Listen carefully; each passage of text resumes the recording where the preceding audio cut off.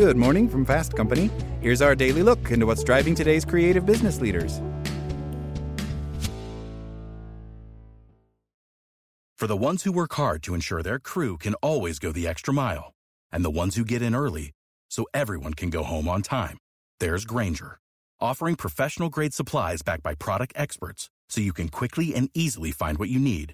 Plus, you can count on access to a committed team ready to go the extra mile for you. Call, click Grainger.com, or just stop by. Grainger, for the ones who get it done.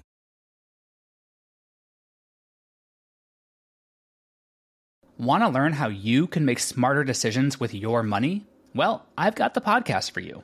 I'm Sean Piles, and I host NerdWallet's Smart Money Podcast.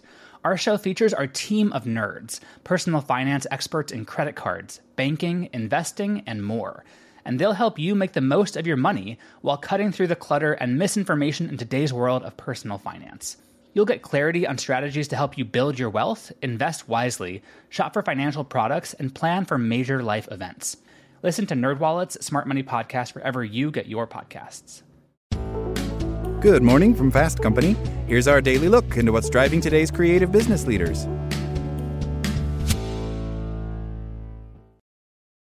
In an underwater farm off the coast of Alaska, seaweed is quickly growing as it dangles from long floating lines. Within weeks, the kelp, which was planted last fall, will be harvested. Then it will be sold to Macro Oceans, a startup that will convert it into the building blocks for products like biodegradable packaging. The seaweed industry is nascent in the U.S. Most seaweed farms are in Asia, where the majority of the crop is used for food. In Maine, a startup is building a market for kelp to help fishermen find a new source of income as climate change disrupts the lobster industry. Macro Oceans, which just raised a round of seed funding, wants to help kickstart the industry in Alaska and use the seaweed to start replacing petrochemicals and compounds that normally come from industrial farmed crops like corn. Founder and CEO Matthew Perkins previously worked on seed genetics in traditional agriculture. I spent a decade or so in that industry and had seen the enormous impact modern agriculture has on our planet, he says. Both the impact on ecosystems and also the carbon impact that we have from growing all these crops that use fossil fuels to make synthetic fertilizer. Seaweed grows using only sunlight and seawater, avoiding irrigation, fertilizer, or cutting down forests to clear land for farming. And as it grows, it quickly sucks up carbon. Globally, wild seaweed sequesters around 200 million metric tons of CO2 a year. The potential as a climate solution has sparked other startups. One, called Running Tide, plans to grow kelp and then sink it to the ocean floor, storing the carbon. Others, like Macro Oceans and Carbon Wave, another startup that just announced funding, want to turn it into products. The Bezos Earth Fund, a climate philanthropy launched by Jeff Bezos, has also given $10 million in grants to help grow seaweed farming. Perkins was struck by the fact that the composition of kelp, the split between carbohydrates, protein, and fat, was similar to corn, which is used to make a wide variety of products, from animal feed to fuel and bioplastics. I thought, this is pretty interesting, he says. It stands to reason if corn is used everywhere, why shouldn't sugar kelp be used everywhere? It's essentially a much lower impact version of the same thing. Bioplastic made from corn, called PLA, doesn't break down easily. The dirty secret is that it's not really biodegradable and compostable unless you take it to an industrial composting facility, Perkins says. Most of it ends up in landfill. By contrast, plastic made from seaweed can biodegrade quickly. And while solving the plastic problem will also involve using much less plastic, seaweed-based plastic could be a viable replacement for some applications. Sway, one company that Macro Oceans is working with, is making a seaweed-based version of unrecyclable thin film plastic.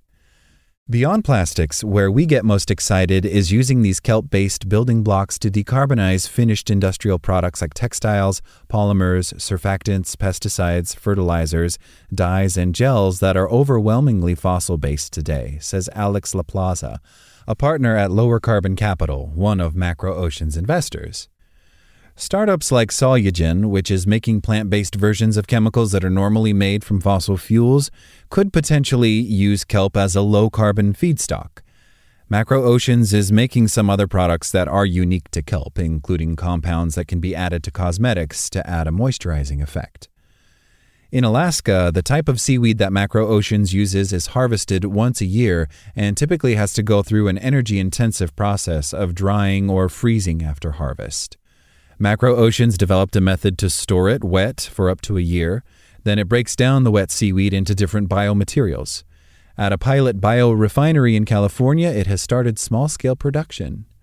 We use the entire plant, Perkins says. We don't leave anything behind, and the reason that that's important is because you can then obviously get more dollars per pound of seaweed, which makes our unit economics work and also gives us a lower environmental footprint. The ingredients that it produces, which could eventually include things like dextrose, acetic acid, ethanol, and ethylene, will initially be more expensive, he says, but will get cheaper as the company scales up. It will soon build a bigger biorefinery and then a facility in Alaska so it can work locally. Kelp production is in the early stages there as a small group of fishermen begin to try it. The fishery that I've been involved in is kind of struggling, so I saw it as a way to potentially have a little bit more of a steady income, says Alf Pryor, a fisherman who started a kelp farm in Kodiak, Alaska. There has been a steep learning curve, he says, and there isn't a large market for it yet, though Macro Oceans wants to change that. Right now, the small amount of kelp that's produced is sold for food. Others in the fishing industry are interested in getting involved when it's clear that there's demand, Pryor says. Kelp farms could also potentially make fisheries healthier. The National Oceanic and Atmospheric Administration has installed cameras in kelp farms to study how they might help fish populations grow. Macro Oceans plans to later move to other locations both in the U.S. and beyond to work with different species of seaweed. Our vision is obviously not to recreate the monocultures of crops that we have on land, Perkins says. We see this much more as being a local solution where people are growing lots of different locally appropriate species, and we'll be figuring out how to process them and turn them into things that are unique for customers. That's all today from Fast Company. Talk to you tomorrow.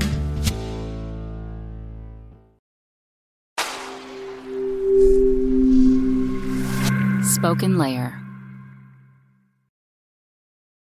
Without the ones like you, who work tirelessly to keep things running, everything would suddenly stop. Hospitals, factories, schools, and power plants, they all depend on you. No matter the weather, emergency, or time of day, you're the ones who get it done. At Grainger, we're here for you with professional-grade industrial supplies. Count on real-time product availability and fast delivery. Call, click Grainger.com, or just stop by.